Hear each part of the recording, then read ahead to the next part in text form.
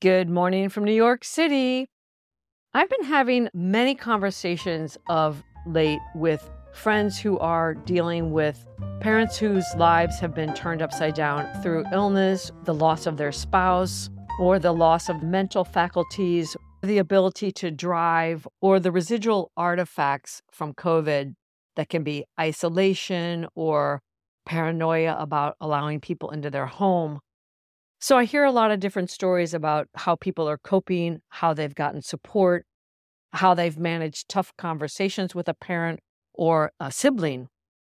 And I try to share them with my friends, right? That can be anything from how to introduce a quote unquote helper into the house, someone who comes to do some chores, and sort of nudging along or bringing along a relationship that can serve as the parent starts to need more help. There are many examples I can give, but the one I'm going to share today, which I think is really great, is this language my friend Dana uses. And she talks about coping ahead. And I just love that. Cope ahead. It's a terrific hack, and it doesn't have to be about an aging parent. It's really about when we go into those situations that can be, I don't know, summer holidays or a Sunday lunch or visiting family or getting yourself into a conversation or situation with someone who you know is going to ask a question that irritates you or whatever.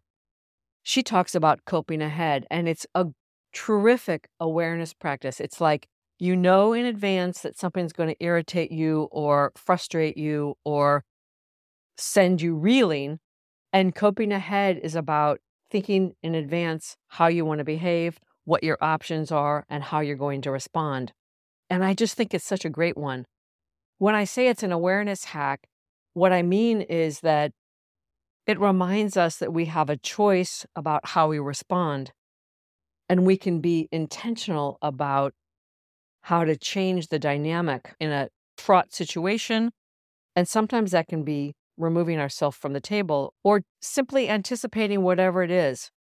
It's about deciding in advance or remembering that we have a choice how we respond and or consciously choosing to redirect our energy and avoid victim mode or blaming and bringing the locus of control back.